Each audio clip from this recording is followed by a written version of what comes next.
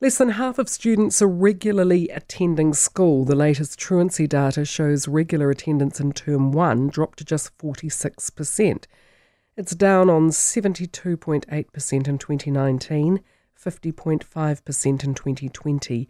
Nationals Education spokesperson Erica Stanford says it's not a social failure solely, but a future economic crisis. And Erica Stanford joins me now. Very good morning to you. Good morning.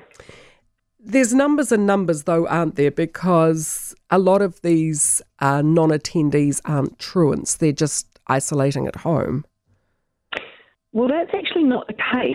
There is a special code for kids who are isolating at home. It's code F, and it means they are learning remotely. So anyone who's isolating with a family member who's sick or isolating because of COVID is not included in the truancy data. So what is included in the truancy data are kids who are actually sick.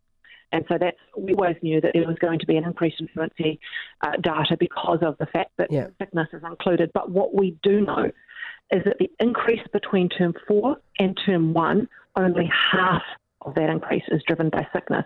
The rest of it is the unjustified stuff. So yes, some sickness, but there is a whole lot of kids who are not attending for other reasons. I've had a number of texters say their kids do not like the masks, and when the schools have mandated masks, they don't want to go, rather learn at home.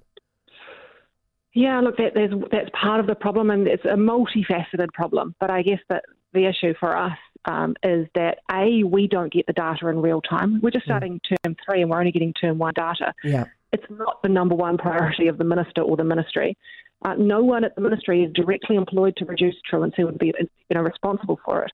And actually, the most shocking thing of all is when we ask Jan Tinetti in the Ministry of Education, how many truancy officers are there out there who are employed to do this work? They don't know. So they are, changing how the truancy services, is funded. They're doing all these, actions, but they actually don't know how many truancy officers are out there. And when I'm travelling around the country, the number one thing that schools say to me is truancy officers are overworked and we just can't get them to take up our cases. Well, you would imagine that would be so, given the numbers have increased exponentially and we can't hire anybody for anything in any field at the moment. But I mean, how many are hardcore truants in the old-fashioned sense of the word, where they have parents who don't really care where they are, they don't try and get them into school, that if they won't go to school, they don't try and teach them from home? How many of those are we talking about? Well, that's what I would look at as the chronically truant. And it's not only driven by parents who aren't particularly bothered where their kids are. It's there's a number of factors in it. But what we do know, and this is the most shocking numbers, that in Term 1, 102,000 children were chronically truant, which means attending school less than 70% of the time. Now, that's up from about 69,000 in Term 4. So that is a massive increase in just one term. I mean, that number was about 38,000 in 2017. So you can see a massive increase in these kids who are only attending school, they're missing 1 in 3 days, basically. And that is going to have huge impacts on them and their educational outcomes. And as you mentioned in your intro, I mean, New Zealand's sort of economic future relies on us having well-educated population. And, there is a future crisis coming. Oh, there is, absolutely. It's not just the waste of human potential, but it's, as we've seen when we try to rely on New Zealanders to fill vacancies, that doesn't work and it's only going to get worse.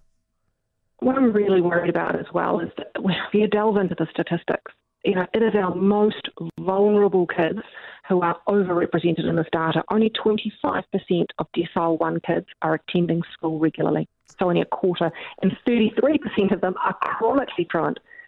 And the same goes for our Māori and Pacifica learners. I mean, our Māori students make up of that chronically truant figure 40%. And the Pacific numbers have jumped as well. They went from 11,000 children chronically truant to 25,000 in one term. So when you take a sort of a step back and you look at who are the most affected, it is our low decile, our Māori and Pacifica students that we are failing because there's no urgency and there's no plan to get these kids back to school. But surely that must be driven by parents. I mean, if I'm living a hopeless life, I want my child to live a better one. That is traditionally true of lower socioeconomic families going back 100 years when free education was made available in countries. You want your kids to do better than you. Yeah, and there is part of it is driven by that seems to be missing. And in fact, I was just having a conversation with a colleague who said, we used to have a compulsory education, system, and it now seems to be voluntary. Yeah. We've had a couple of years of disruptions, but there have never really been a line drawn to, right, we are now back to school. We expect all students to be back to school. There is no more online learning. This is it. And we've sort of, weaved our way into this situation where parents are used to not having to send their kids to school. It's become a habit, and if so-and-so wakes up, or little Johnny wakes up not feeling 100% today, well, there's an excuse, they're not feeling 100%, or there's still this COVID excuse. But really, we know the data is very, very clear. For every half-day missed, there is a direct correlation with a reduction in achievement and a direct correlation when they're older and reduction of number of credits that they achieve under NCEA. So we are failing generations of kids by not making sure that they are attending school regularly. But even if they attend school, what is the point when kids get accelerated up, or not accelerated, but they get moved up through the ranks to arrive at high school completely illiterate and innumerate? What is the point? Why would you go to school and feel like an idiot when you could ram raid a store and get your 2 seconds on TikTok? Right, and so I think some of the latest pilots that they've done around literacy and numeracy testing in high schools are showing that only a third of those kids would have passed literacy and numeracy tests in order to gain NCEA. So we've got a system-wide problem where we really need to start looking right back at the beginning, and I'm talking ECU, and early childhood and primary school. How do we improve literacy and numeracy? And this is an urgent problem.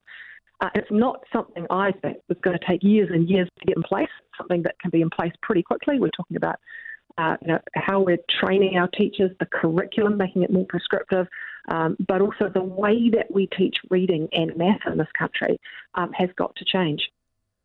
Well, it has to be tomorrow, because we all know who end up in prison. It's going to take, I don't know how many kids you can say you can save when they're functionally illiterate and have no support from family. No, we know by the prison population that the figures of those who are illiterate and numerate is massively overrepresented. So we do know that your life outcomes are not what they would be if you had good literacy and numeracy skills. And the thing that worries me is that co-requisite exam that they trialled last year in numeracy and literacy, that they've now delayed by a year, wasn't particularly difficult for the math part, for example. It wasn't a whole lot of algebraic formulations. It was calculations. It was basically, if you buy a kilo of mince and it's $20, how much is 600 grams? It was everyday life. How do you function in society math? And it was the same with reading as well. It was very much around how do you read social media messages and the like. It was very, how do you live? And only a third of the kids would have passed that prerequisite, and that's really, really worrying. And it is, as I said earlier, it is our low decile and our Māori and Pacific learners that we are letting down, and it's got to change. Otherwise, as I said, there will be this wave of children in the future that aren't able to live their best lives and achieve what they need to achieve in life. Oh, the waste of human potential is just sickening. Erica, thank you. Erica Stanford, National's education spokesperson, talking about less than half of students are regularly attending school. Regular attendance in Term 1 dropped to just 46%. That is a damning indictment on families, communities, this country.